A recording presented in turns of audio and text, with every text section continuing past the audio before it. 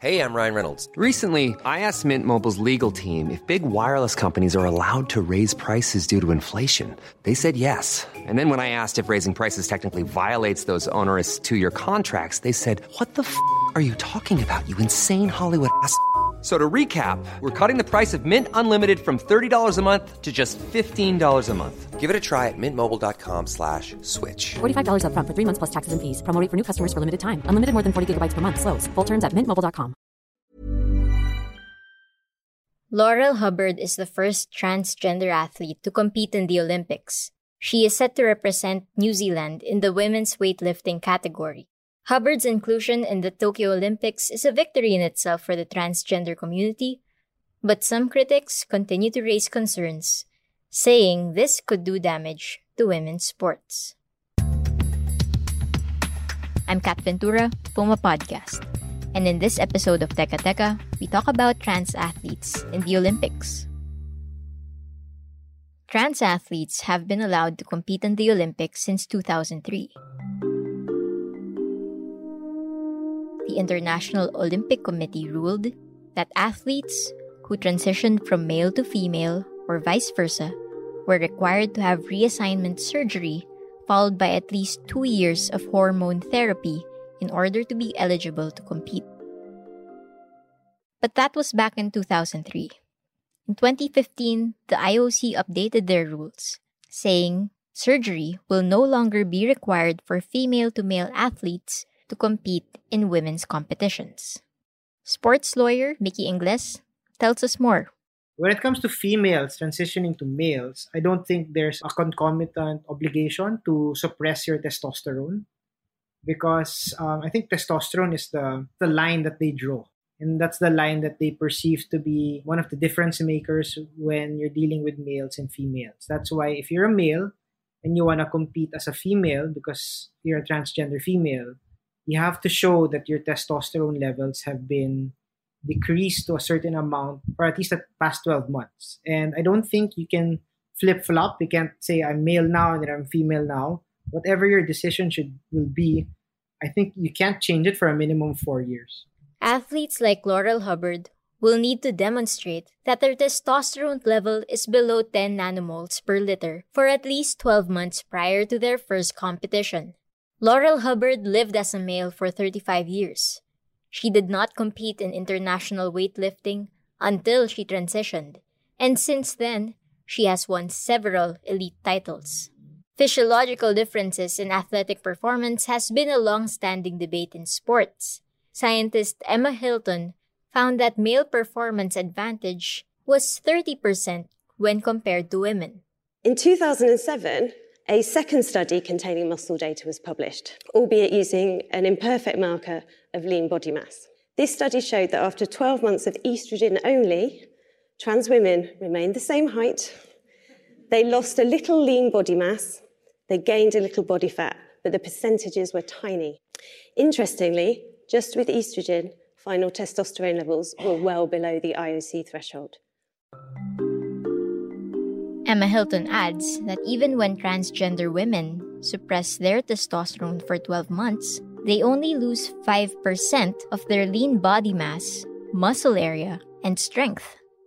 The IOC acknowledges the need for inclusivity in sports, and this is one of the reasons why transgender people are allowed to compete.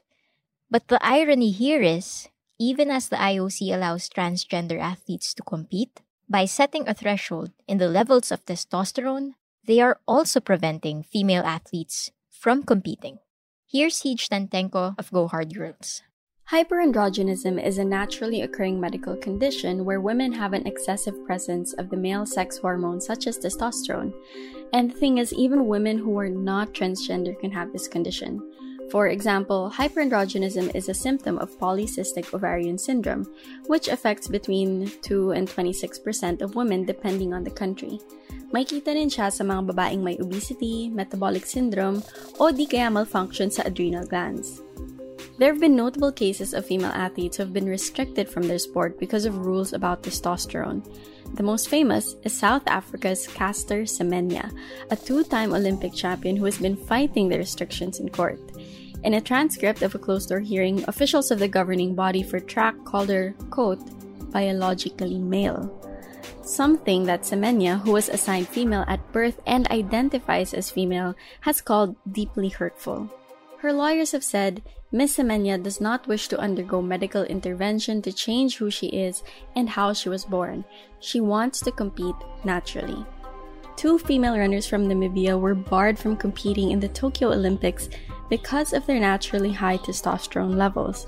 One of them, Christine Mboma, is the world under-20 world holder. There's a lot to unpack here. Some people have pointed out that these rules have most affected African athletes, and that you won't see this kind of scrutiny in women's sports dominated by white athletes. Marami pang tanong na walang sagot, pero isa ang malinaw. Mahirap kung tinatali natin ang definisyon ng pagkababae batay lang sa hormone levels ng isang tao. More studies are needed to fully understand the performance of transgender athletes in women's sports. But one thing that has been observed is that not all transgender athletes finish first. Regardless of advantage in physiology, female athletes have been able to compete alongside transgender athletes, in the same way that some races are simply more advantaged than others. Here's Attorney Mickey Ingles again. If you look at sprinters, African-American sprinters have always been in the forefront of sprinting because of, I think someone made a study on that before, because they have fast twitch muscles than like a Filipino, right? So that's why it makes them faster. So nagiging question dyan is, how come in some instances we celebrate the specialness or the otherworldliness of an athlete like Usain Bolt, but in other instances we don't celebrate it, but we even try to stop it, right? Or to stem it because we don't think it's natural.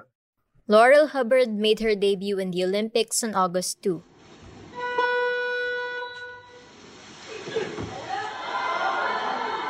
She competed in the women's super heavyweight category, but failed to record a single valid snatch lift. She overbalanced on her opening weight of 120 kilos, taking the bar behind her shoulders. And on her second effort of 125 kilos, this was ruled invalid on a majority decision by the referees. The third attempt was almost a repeat of the first, ruling Hubbard out of medal contention. I'm Kat Ventura, the executive producer of Teka Teka. This episode was edited by Carl Sayat with research from Hannah Pagila. Follow Teka Teka on Spotify or wherever you listen to podcasts. Maraming salamat po.